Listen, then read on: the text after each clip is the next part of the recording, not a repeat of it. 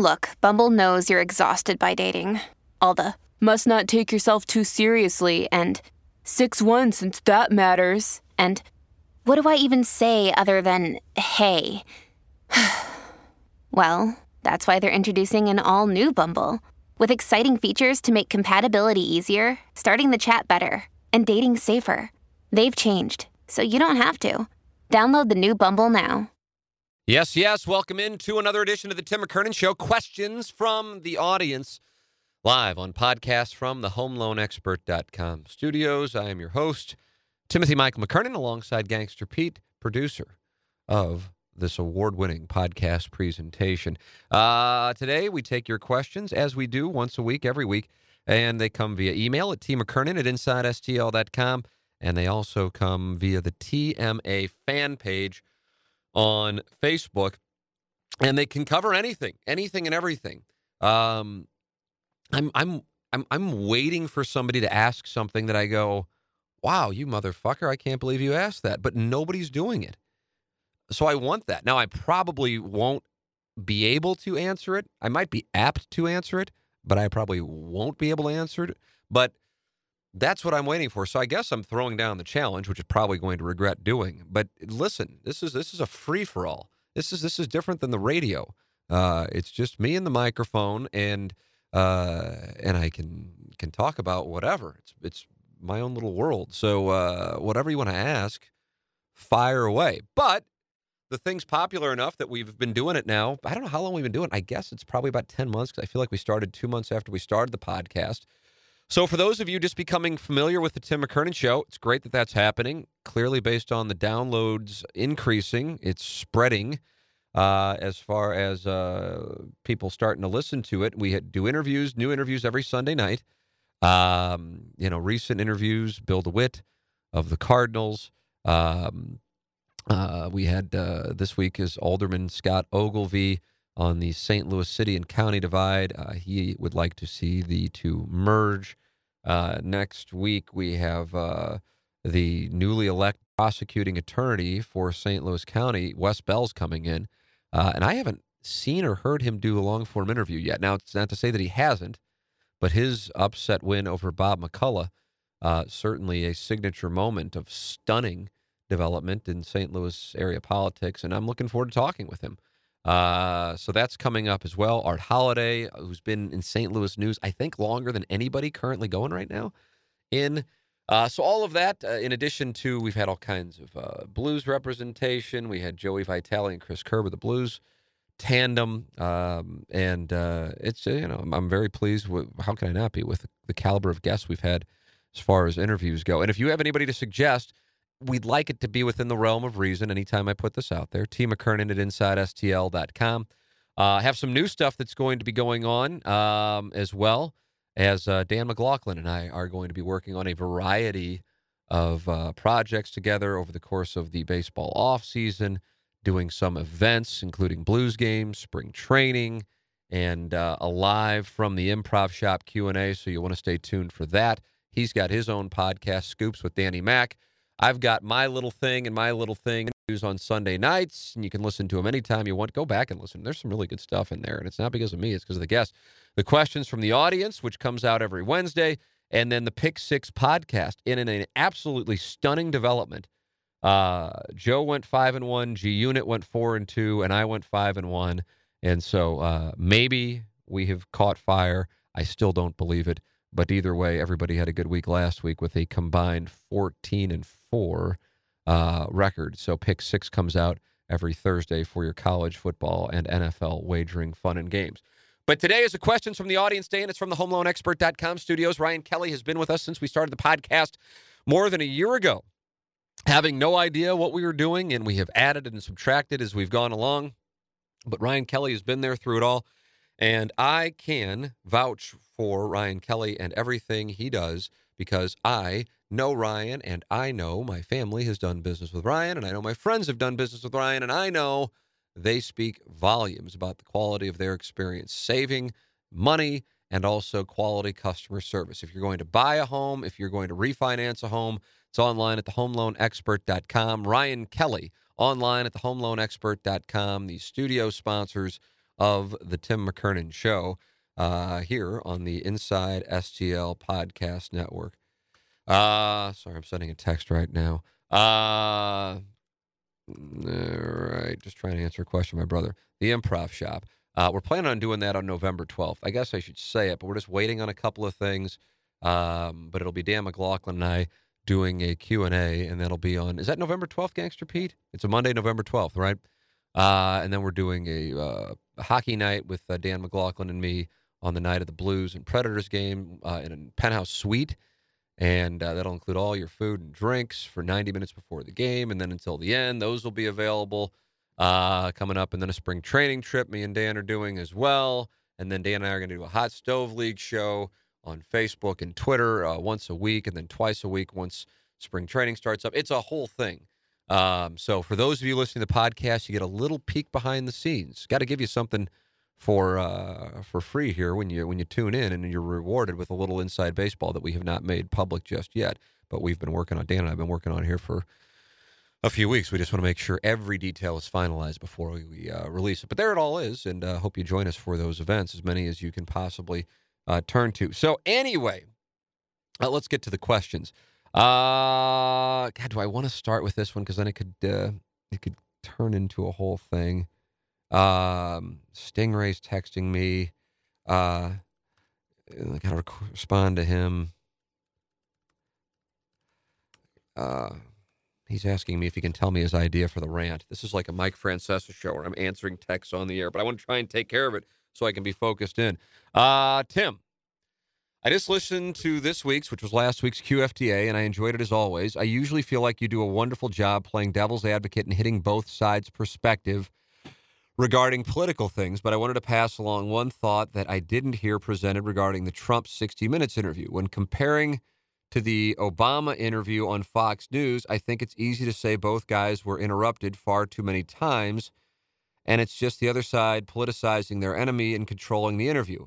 I guess where I see a pretty significant difference here is that to me, the average person sees Fox News as a clearly biased news source, just like CNN or MSNBC. 60 Minutes, on the other hand, just my opinion, is supposed to be and pretends to be a fairly neutral news source. I think the frustration across the Republican voter base comes not so much from CNN or MSNBC, although that is certainly part of it, but more so from these neutral news sources leaning so far left. Clearly, many of them are not neutral, but most people perceive them having been so for a long time. I'd be curious to hear your thoughts. Okay, so I'm going to try to keep my eye on the ball in answering this because I can speak to my experience in journalism school, and this isn't, just like, and I don't say this at all from a boastful perspective, because if anything, I think if you ask me or Doug Vaughn or anybody who went to not anybody, but a lot of people went to the journalism school, I think we'd probably like to have that one back, so to speak, in the sense that, seeing what we do now for a living, I'm not really sure how much training would be required. But with that said, the Missouri Journalism School for that particular field, or this particular field, is considered, and I would also say, from my experience, phenomenal. It's just the business itself, is not. So that's why we are self-deprecating about it. But at the University of Missouri Journalism School, Northwestern, I know, considered in the same category, along with Syracuse, and I don't know if others have emerged since then. And I'm not leaving anybody out. It's just not something I keep tabs on. All I can speak to is the late 1990s when I was there, and it was Syracuse, Missouri, and Northwestern. I digress. In our class, in the broadcasting sequence, there were, I believe, about 50 people. Now, this is the class of 1998, of which I am still 8 hours shy of being a graduating member, and I'm just not sure that's ever going to happen. So, of the 50 people in the broadcasting sequence, I would say that if there were more than 10 from Missouri, I would be surprised. And I think I could go more than 5. Gabe DeArmond, who you may know from PowerMizzou.com, myself, and then Nichelle Turner, who is now an anchor on Entertainment Tonight, and I believe she went to either Hickman or Rockbridge in Columbia. And I might be missing one or two others. And again, when I miss people, it's not like a way to slight them. I just don't remember. I mean, it's been 20 years at this point. But my point is that because it's credited and revered in journalism, that people would come not only from all over the country, which is why there were only a handful of us from the state of Missouri, despite Missouri's enrollment at the time being heavily in-state, not at the journalism school. Also, there were a number of students in the class, and not by any means like 50%, but a healthy number, as I recall, who were from either Asia or Europe. And this was the place they would go. Oftentimes, I think they were master's students. So I do remember in the late 1990s, you have Bill Clinton in office, and I do remember not really being conscious of politics at all. And by that, I mean just not really just paying attention to it at all, really. Feeling like there was I don't know what the right word would be. Tinge seems too light, but presence would be too strong. But I had an awareness that there was an element in the journalism school of what would be considered a liberal mindset. Now, this certainly wouldn't be everybody. I was neither here nor there. I didn't know it. I didn't know what the hell I was doing when the first time I could vote. I was 18 years and a month old in the November '96 election, and I voted for Bob Dole. And I think that was just because I remember hearing my parents were Catholic, bitching about Bill Clinton. So I just of course, and I've got to do it. Which I think a lot of way that people's politics are formed is what their parents think. So anyway, but I'm just not locked in. I didn't have a clue. So. Anyway, I remember being aware of that, and so I do think when people present that, if you have at the incubation stage, so to speak, of a journalist's career, that influence, that it is relevant. I do think that's relevant, and I would have told you this 10 years ago as well. The other side of it, though. And I'm not. And by the way, when the emailer's name is Ben, he just writes Ben, so I'm not going to use his last name. I never know if people want me to use their names or not.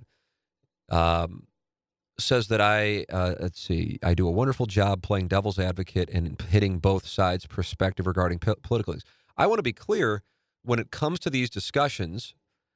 I don't sit here with the mindset that I have to give both sides.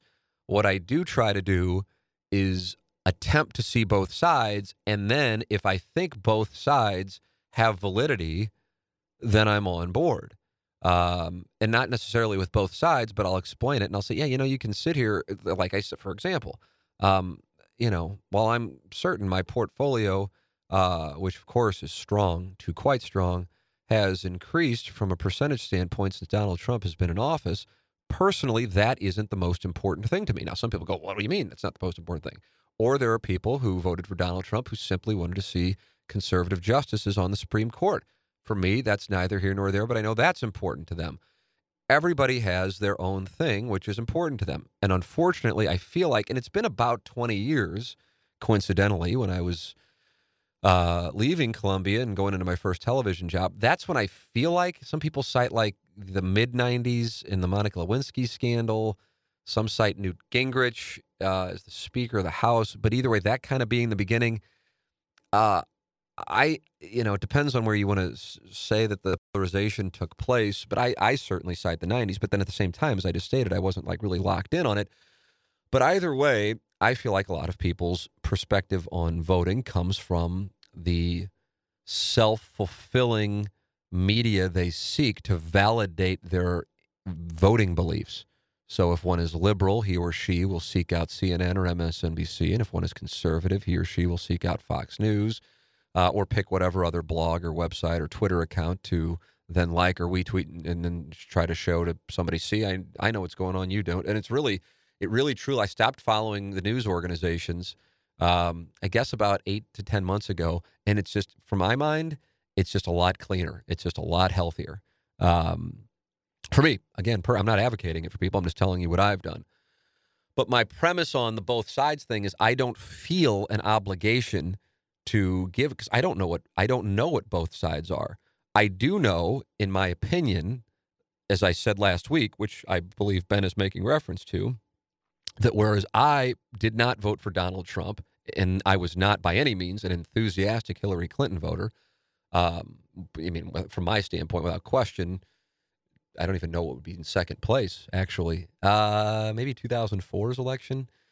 Since I've been able to vote, 1996, the worst two choices for president from the major political parties, which I guess will inevitably lead to hate emails, and that's fine. I'll take them, but that's my standpoint, and you're certainly welcome to yours. That I will not be voting for Donald Trump in 2020 if he were to run. But I said last week, and I will say again, that I feel like those who would like to see Donald Trump out of office really do themselves a disservice by labeling those, and this, of course, is not everybody doing this or everybody receiving this label, but labeling those who voted for Donald Trump as either stupid or bigoted. Now, you may feel that way. You may feel that way.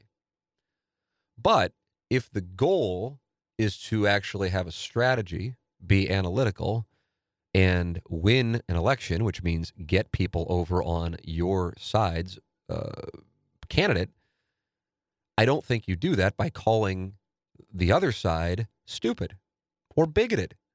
And I feel like that, as opposed to focusing on what can be done, it's more of a focus on those who voted for him or him. And from my standpoint, that does not necessarily energize a group of people to vote for a Democrat so much as your hope is that they dislike the Republican or the person in the White House so much that they will vote for the Democrat because they are anti-Republican. And I just don't think that's a great strategy. If that is considered to be presenting both sides, so be it. But I assure you, it's not my attempt to placate Republicans and or Democrats. It's just how I see things. And I also think that monitoring people's tweets and or Facebook posts so as to try and play a role to smoke out of their holes, to use a George W. Bush phrase from the early 2000s, racist or sexist, or take your pick of whatever other thing that somebody could tweet that could destroy their career, hinders discourse. And I'm not talking about the shit you see on cable news where people are screaming at each other from different viewpoints. I'm talking about people going, I wonder about this. And the next thing you know, oh, my God, you're a racist, or oh, my God, you're a sexist, or whatever the case might be. And so people are scared to talk. And if people are scared to talk, then you can't have conversation. If you can't have conversation, then you can't really get to the issue. So I find that to be a really concerning element of the whole discussion.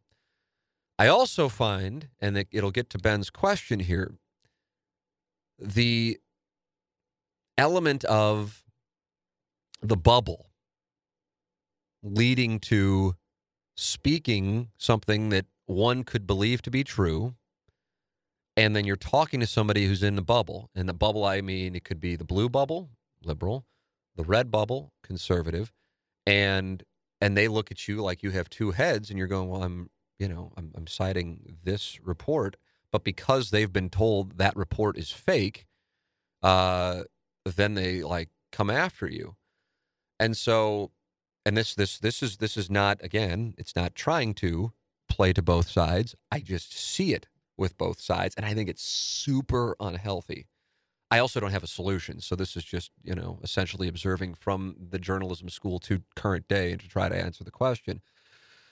The premise of the question, which is these are Ben's words, Fox News is seen as a clearly biased news source, just like CNN or MSNBC. 60 Minutes, on the other hand, just my opinion, is supposed to be and pretends to be a fairly neutral news source. Now, I think it's good, even though it might be obvious that you acknowledge that these are your opinions.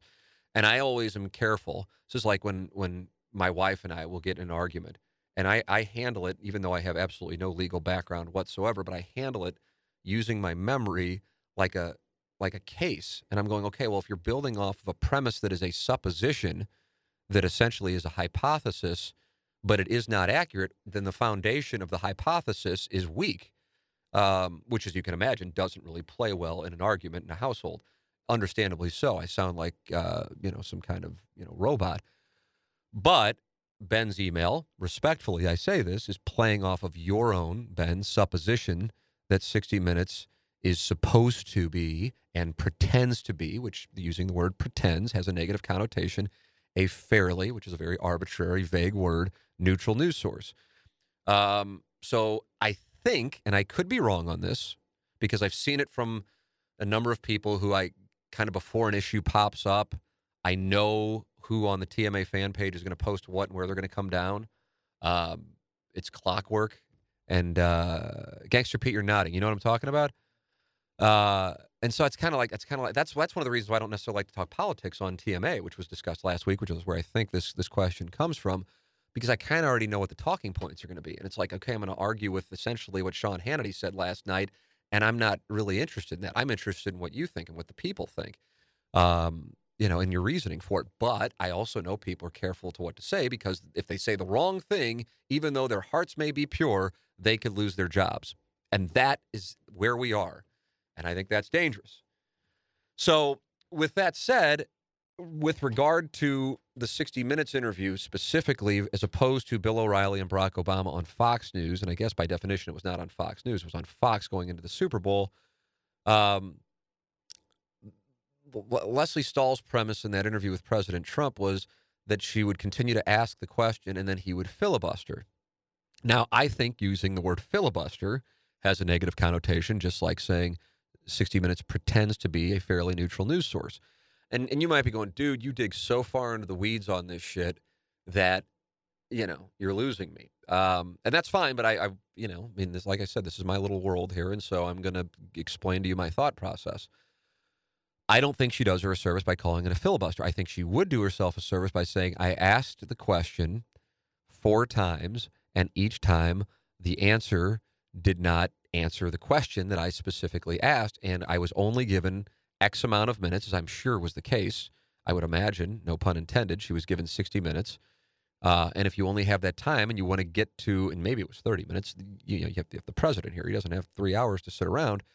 And I'm sure somebody inserted a joke right there, but I'm being sincere that, he's on a schedule that you can't, you're going, okay, I got 10 minutes left and I've got 6 other things I want to ask. I got to try and keep them on course. And I believe that's the reason for the interruptions. I believe, here's the place where I won't play both sides. I believe the Bill O'Reilly interview with Barack Obama was different than the Leslie Stahl interview with Donald Trump, because Bill O'Reilly, to me, in that interview, and this is before any of the stuff that, he says is alleged took place with him at Fox News regarding sexual harassment, so it has nothing to do with that viewpoint. I thought this in the moment. He came off as condescending. I don't feel like Leslie Stahl came off as condescending. Now, people who are fans of Donald Trump's might disagree. I felt like the interview came off as disjointed because she was interrupting, but I don't think it was condescending. And if you go back and watch the interview with Bill O'Reilly and Barack Obama that led into the Super Bowl, my view is it was condescending, which if Leslie Stahl were condescending to President Trump, I would be in disagreement with that. I believe, and I have been in these spots before, Quinn Snyder would be an example. I know it's an obscure reference from days gone by with Missouri basketball, but Quinn would say a lot, but he wouldn't necessarily answer the question. And I believe Quinn is a very bright man, and that was his way of trying to not answer the question, which I have to say is pretty good strategy. It's just I then would have to follow up because he would talk for 6 or 7 minutes, not answer the question, and then I have to go back to my question. And then sometimes that would irritate him because he felt like he had just answered the question.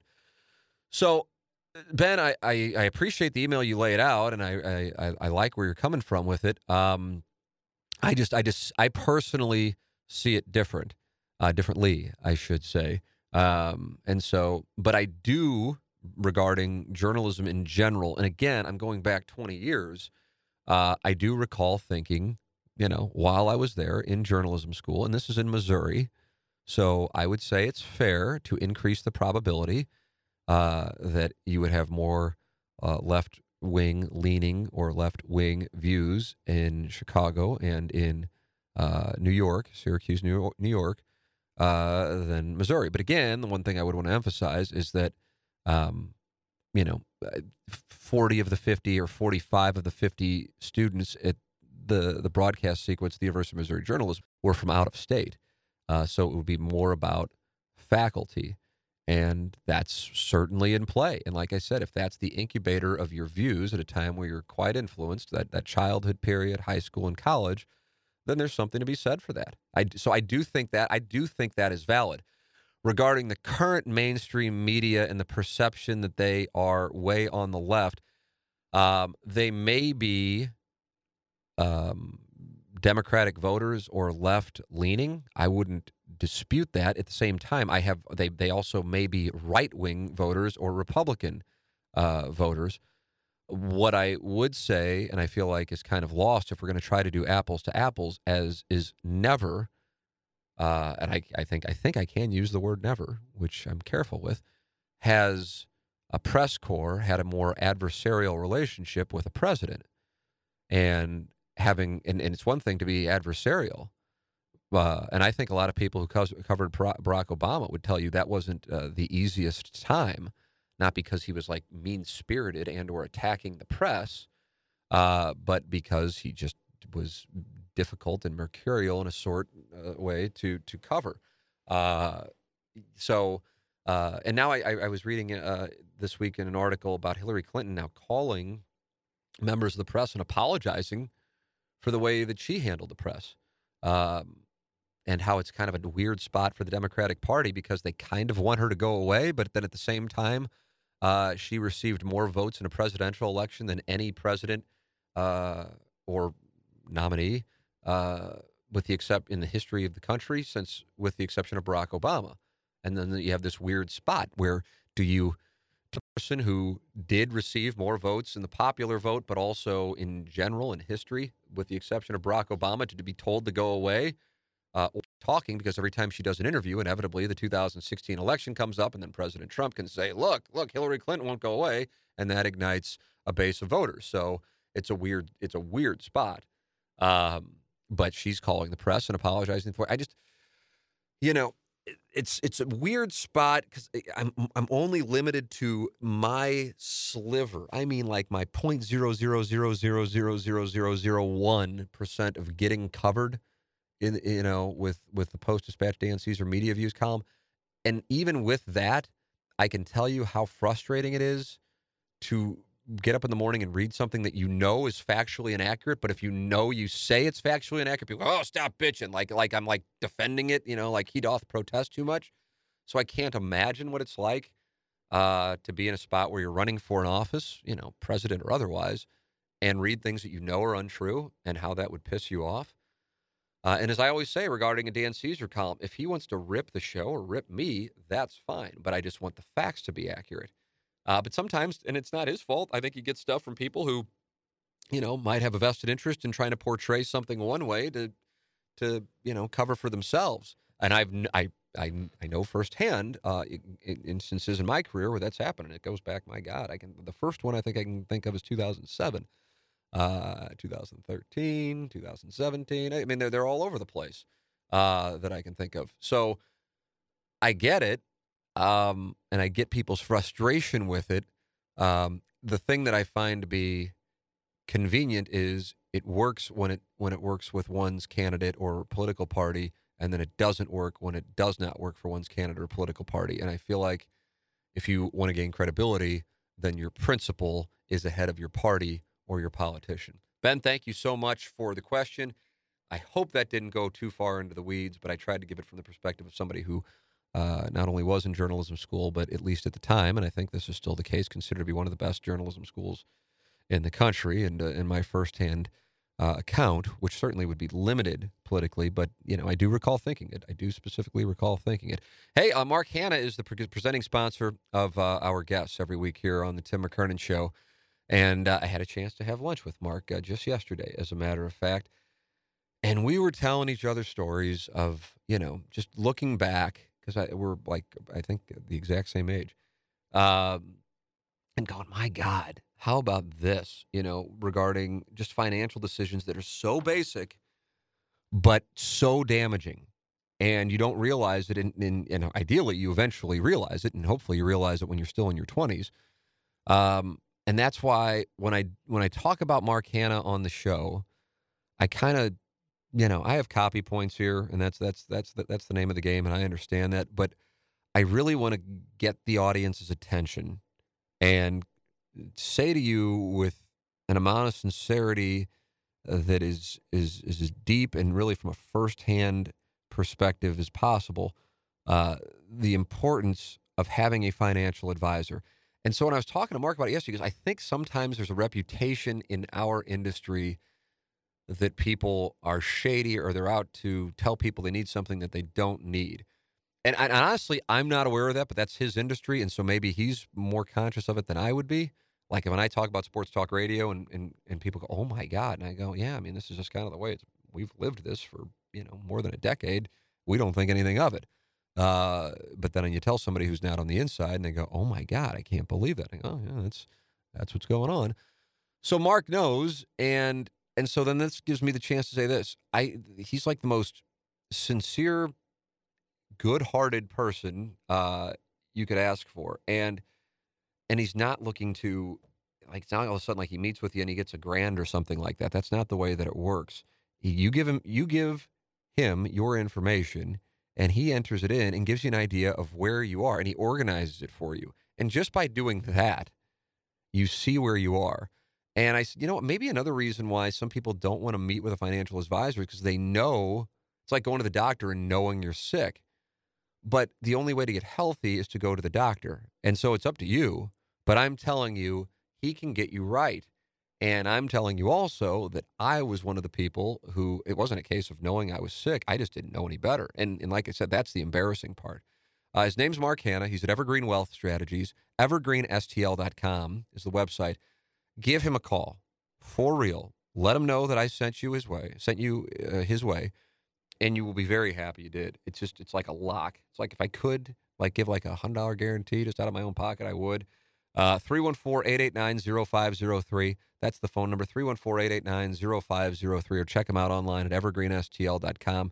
Mark Hanna is his name. All right, let's go to the TMA fan page for our next question from the audience and see what the word is.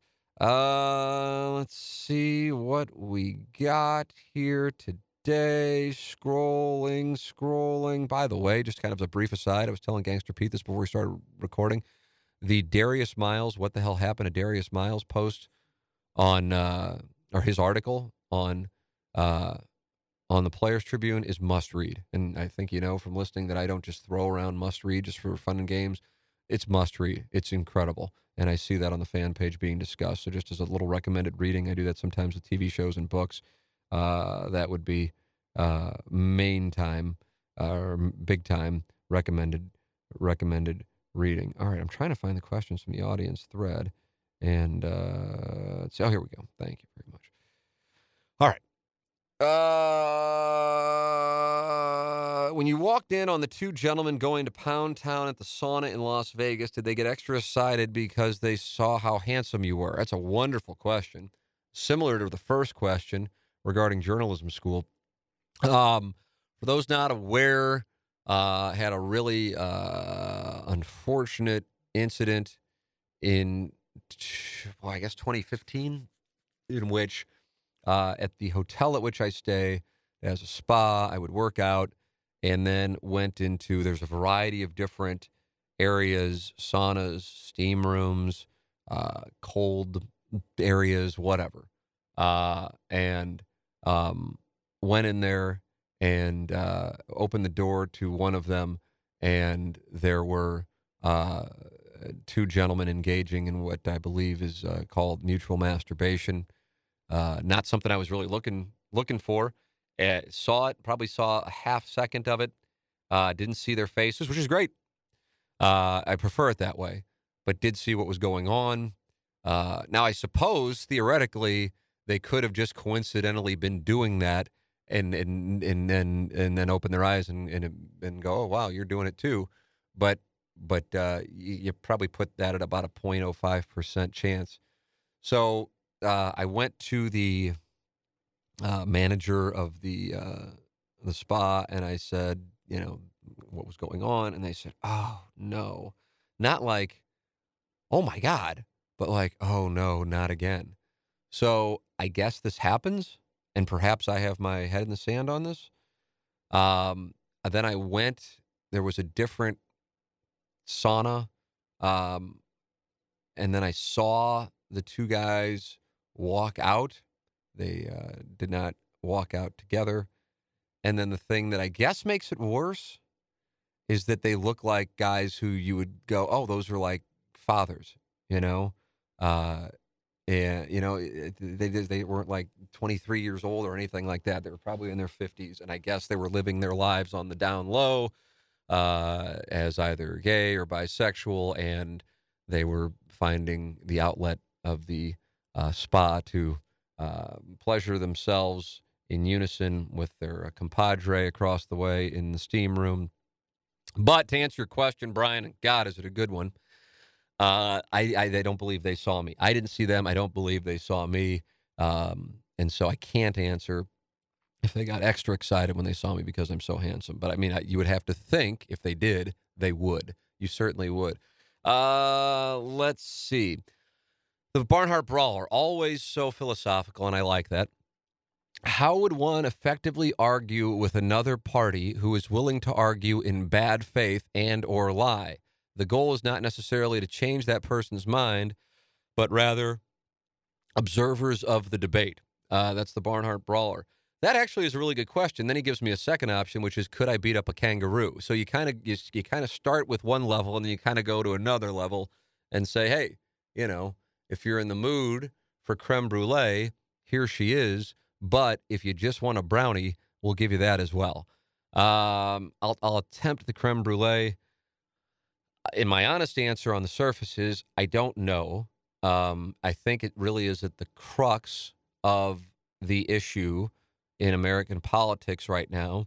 I, unlike others, do not see it improving anytime soon. I really don't. I legitimately don't.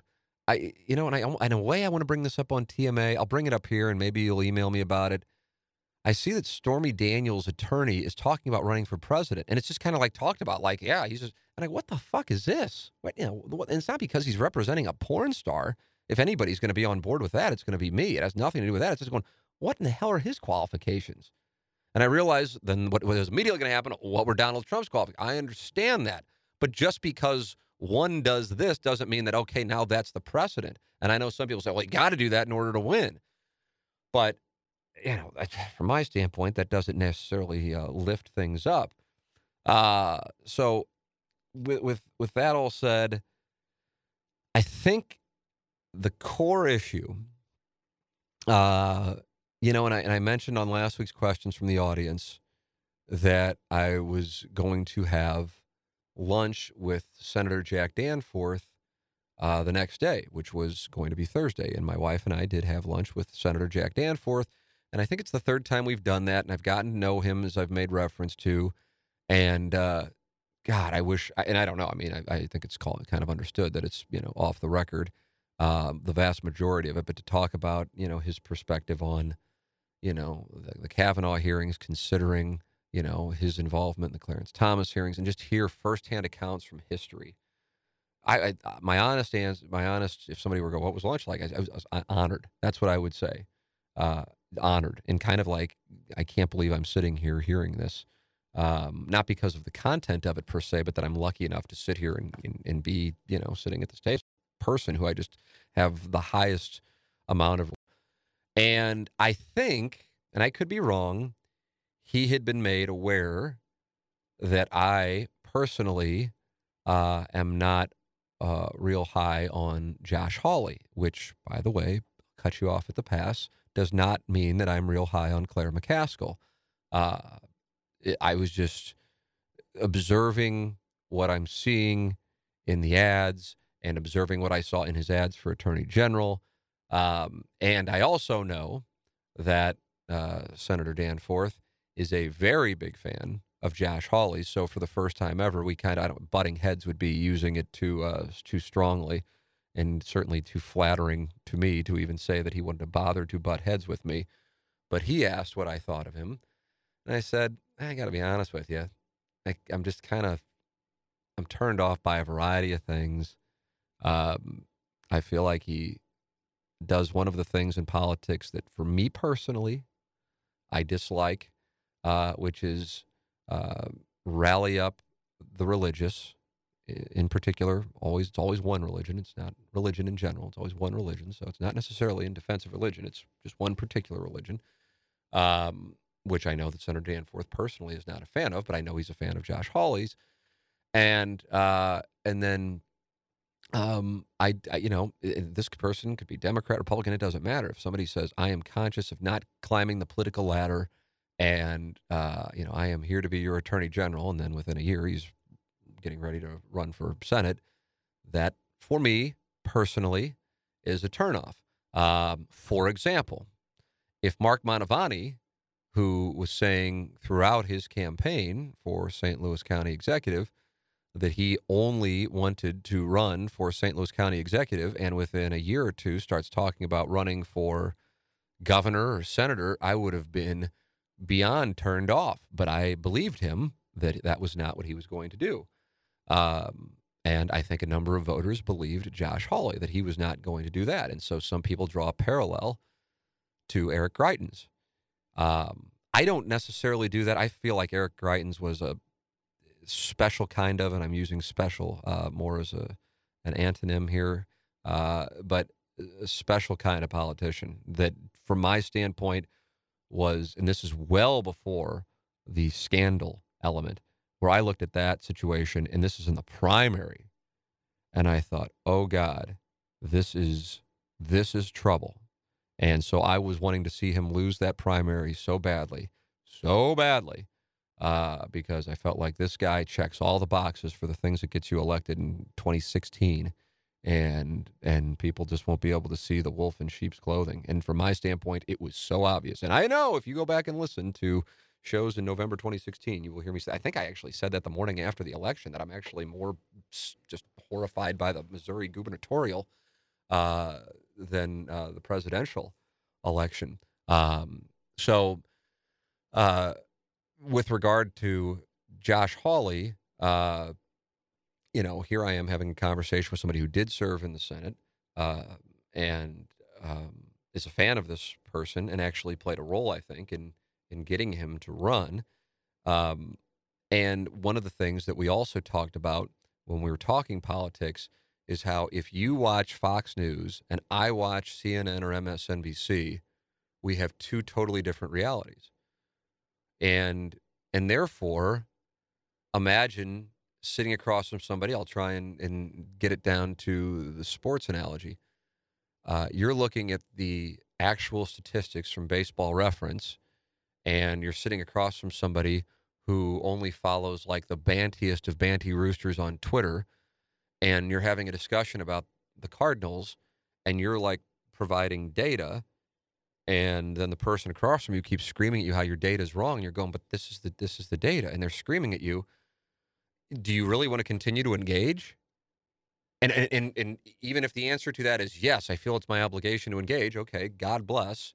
Now we probably only have about 3% of the people still on board, because I can't imagine many would want to continue to engage in that scenario. But then even if you do you think that you're going to be able to change that person's mind?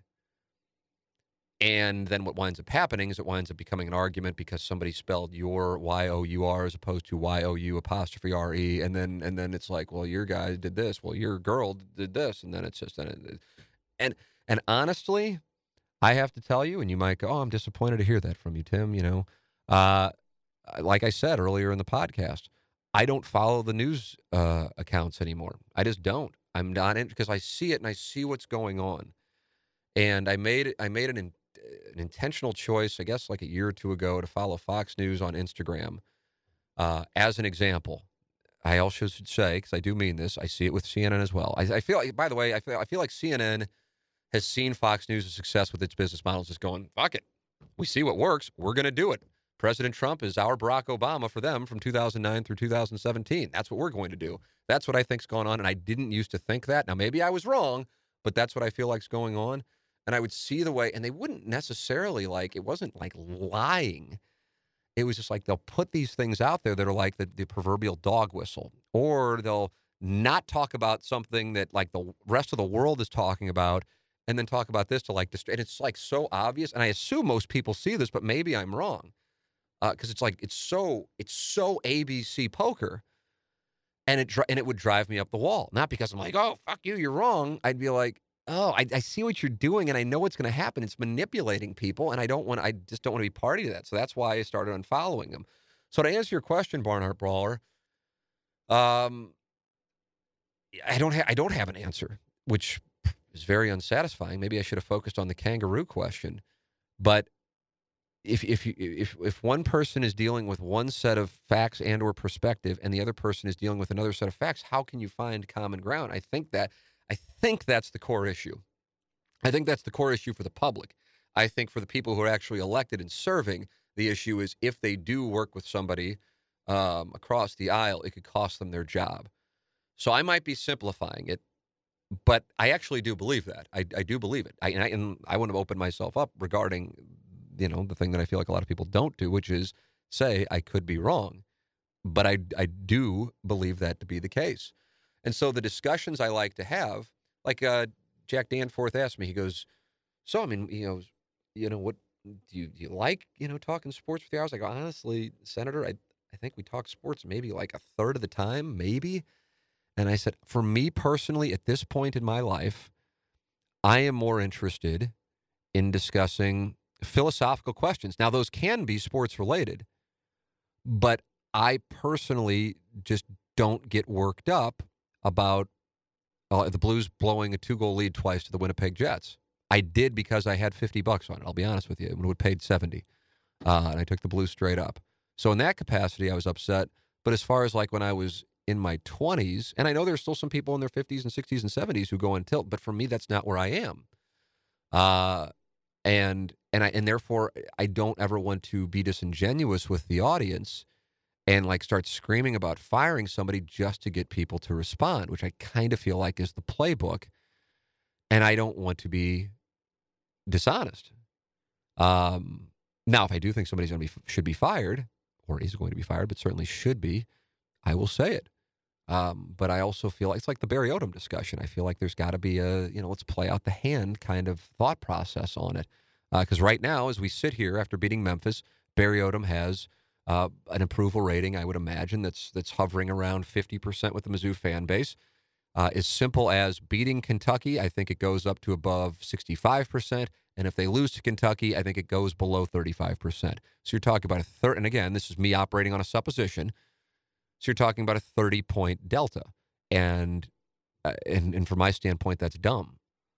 I mean, the body of work is nearly 3 years old, and to isolate it on one game as to the future of a program, to me, is, I don't know what else to say. I mean, I'm sure I could use a better word, but I would say it's dumb. And I'm not saying there are people who are saying this is Barry Odom's Waterloo, or this is Barry Odom's last stand, and he has delivered. It's got nothing to do with that. I'm just saying when you're looking at a program, I don't think you ISO in on one game. I do know when a coach wins, like Gary Pinkel beating Kansas in 2007 or number 1 Oklahoma in 2010, that it can be a defining win and build a program. I'm aware of that. But as far as judging the work, I don't isolate it into one game. So, I like the question because that's the kind of thing that I told the senator that I like to discuss, questions that really don't have answers. But you can kind of go, yeah, what about this? Well, then what about this? And then somebody go, well, yeah, but here. And then you go, yeah, I guess you're right. That's the kind of stuff that I like. But on this one, I kind of feel like there isn't an answer, but the answer is you have people on opposing sides dealing with two different sets of facts. So then, therefore, there is not a discussion, which is probably one of the reasons why I don't really care to do it on TMA. I'm more apt to do it in here. What else do we have here? Oh, let's see. I like this one, and I'll make this the final one for the week. The Bob Walt email and call were entertaining this week. I found it interesting that Iggy didn't take the criticism personally, but he quickly defended the Plowboy and Charlie Marlowe. When you hear jokes about your cohorts, you laugh. But do you ever take criticism of the other guys personally? Is it hard to have thick skin when it's your friends and not you in the crosshairs? I love that question. I thought it was a really good question. And that's from Brad. And I think it's kind of in a way speaks to why the morning after / morning grind has been able to be on the air for 14 years. But then it also gets into managing, and then managing also in a public job, even though it's, in a sliver of the public interest. But you have to sometimes answer for things that you have nothing to do with. And I remember the first day of this version of KFNS. So you're talking August of 2016, and I addressed the staff, and in title, I was president of the radio station. And I told them, and if I were to ever operate a radio station again or another business, and I had a room of people who were working with me, I would say the exact same thing. Internally, we may have differences, but publicly, I will always take the fall for you. I will always do that. In other words, I'm not going to throw somebody under the bus publicly, as in my role as president of the company. I am the president. It's the Harry S. Truman. Buck stops here, and therefore I'm going to take the shit. And that's just the way that it's got. That's the way it's got to be. You got to know that inside this room that we may have disagreements, and as a matter of fact, we will have disagreements. But we're going to handle those behind closed doors. And then publicly, if it's something that gets into the public arena, I will take the shit. So to me, that's the way that you handle a situation like that, whether you be a coach, manager, whatever the case might be. It's a tough spot, but from my standpoint, that comes with the territory of the job. And I've heard that there are not some people, one stood out to me, and it got back to me, that somebody said, it's kind of irritating to hear Tim not say, that, he's not responsible for this or that anymore with regards to the station. Well, I'm not, though. So you might not like that I'm not, but I'm not. And I really haven't been for almost 2 years. And so why would I, you don't hear Matt Carpenter going, well, listen, I know that Bud Norris had a rough September, but that's on me. Matt Carpenter's doing his thing. Bud Norris is doing his. That's not the way that it works. I'm sorry that you might not like some things, and that I'm not there to be the person to take responsibility for it because you might have gotten accustomed to that. But why would you do that at your job? That's not my job. So when some things were happening that I knew that I had nothing to do with, and I knew I was no longer operating the radio station, I simply said, yeah, I understand, but, I'm not operating the radio station, so, here is the person you can contact. And for whatever reason, in this particular, and I'm using this as a broad statement when it's only one person, so I want to be clear, this isn't like some epidemic. But, I'm not operating the business. But with regard to criticism of my cohorts, it's kind of like a sixth sense in that if I feel like this is kind of how I try to navigate it. If I feel like, or if it is clear that someone is passing off something that I know is incorrect as truth, I get involved. I get involved if it has to do with me, and I get involved if it has to do with the people with whom I work. And I get involved with it even if it has to do with, like, the Cardinals, for example, regarding, like, the one that I feel like I keep talking about is Marcell Ozuna and Christian Yelich. Like, Mozeliak could have gotten Yelich, but got Ozuna instead. And it's like, well, I understand you're saying that, but here's what actually happened. And then usually they're so banty that it doesn't matter. And but at least I try. So with the case of like people giving Iggy shit or the Plowhawk shit, from my standpoint, almost all of it, for real, and there's a lot of it, but almost all of it is done as part of the reindeer games of TMA. But if I see somebody passing something off, even if it's done like completely just kind of harmlessly, is like a matter of just like a discussion that, oh yeah, well, Iggy's in charge of this, or I don't know, take your pick of something to do with anything. Then I just simply step in and say, I understand what you're saying, but this is actually what the case is. So with regard to your question, Brad, on Iggy defending the Plowboy and Charlie, when I hear jokes about my course, I laugh. Absolutely. But that's the show. I mean, it's not just the 6 people on the show. I mean, Big Al gets told to drink bleach by, like, for real, it's got to be around 50 texts, at least within 2 minutes of his phone call. Daddy Padre gets killed. I mean, it's all part of the show. If you're on the show, if you choose to get up on the stage, you are exposed to playing in the reindeer games. And if you don't want to be in the reindeer games, do not call in, do not text in, do not email in. That's the way that you can ensure that you'll never be in the reindeer games.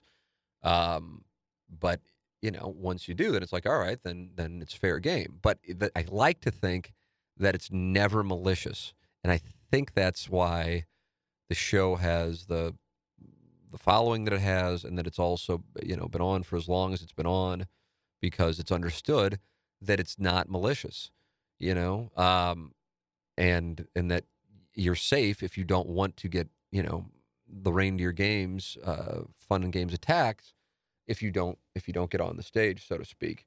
So Iggy knows that, and the Plowboy knows that. And even though Buffalo Tough has his issue with the Plowboy at drops, and a variety of people have issues with Iggy's stories, it's not malicious, and it's people just giving people shit. It's like, why do you watch roasts? It's like people getting roasted for 3 hours. So that's essentially what it is. Do I ever take the criticism personally? No. If somebody says something that I know is not true, then I do. If I feel like somebody is like shading my guys, then I would step in. And it's a weird thing. It's like, when you see it, the Supreme Court definition of that which is pornographic, obscene. So I can't really like convey it verbally, but I've seen it. I've certainly seen it. Like what Iggy was talking about with people liking certain posts that were shitting on other people, and this had nothing to do with us, but he told that story the other day. Like, that's so just like, I mean, I don't even need to give you an adjective. You know exactly what I'm talking about. And you see it, and you're just like, yeah, I mean, you and I both know the truth. It's that kind of stuff. Is it hard to have thick skin when it's your friends and not you in the crosshairs? I don't think it's hard to have thick skin, because I think that, I have read either flat out things that were not true about me and or my business, or just personal attacks. And, Dan Caesar will call, and he'll be like salivating because he'll read it to me, and I go, I just want to give you a chance to respond. I'll go, oh, thanks, Dan. Everybody here on our show is focused on KFNS and continuing to grow our business. And he'll go, that's it? That's it? And I'm like, oh. And I'm just like, yeah, that's how we're gonna play the game. And I get it. He wants more, but what's my upside in engaging? Now, if somebody actually has an audience, then that's a different program. As I've said before, if Howard Stern, for whatever reason, picked on our show, as heartbroken as I would be, since I'm a Stern lemming, my God, that'd be the greatest thing ever for our show. But, if it's somebody without an audience, why would you engage?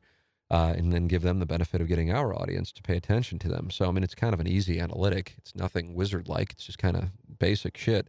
But regarding when it's my friends in the crosshairs, see, I don't feel like my friends are in the crosshairs.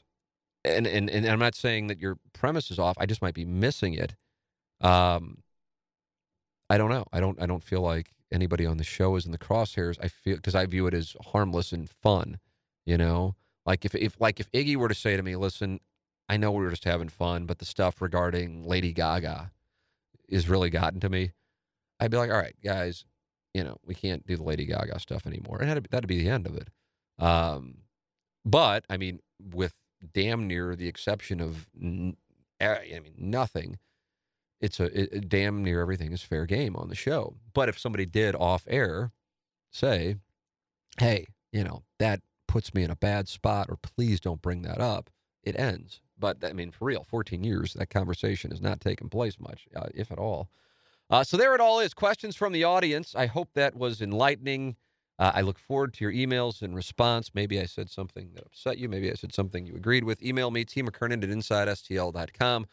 Thank you to Ryan Kelly, the homeloanexpert.com, Mark Hanna of Evergreen Wealth Strategies, and James Carlton of the Carlton State Farm Insurance Agency. And how about this? Today is the first day I can say this, but I'm very happy to be able to say this because James Carlton's customer service is so good that I have made the switch to James Carlton.